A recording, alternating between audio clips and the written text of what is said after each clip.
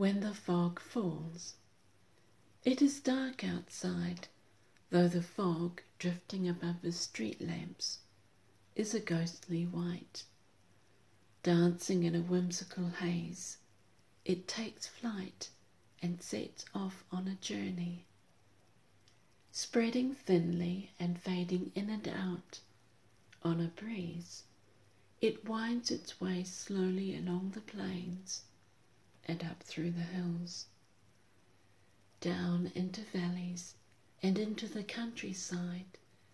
Filtered by leaves, it drifts past slumbering sheep and cattle, sheltering beneath trees and paddocks where fences stand silhouetted like sentinels on guard.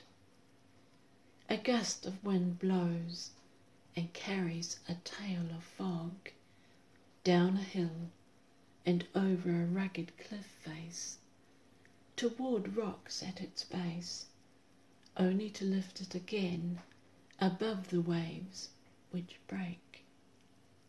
Fog and sea mist blend together, and with a hiss of foam shatter a long dank sand on the shore.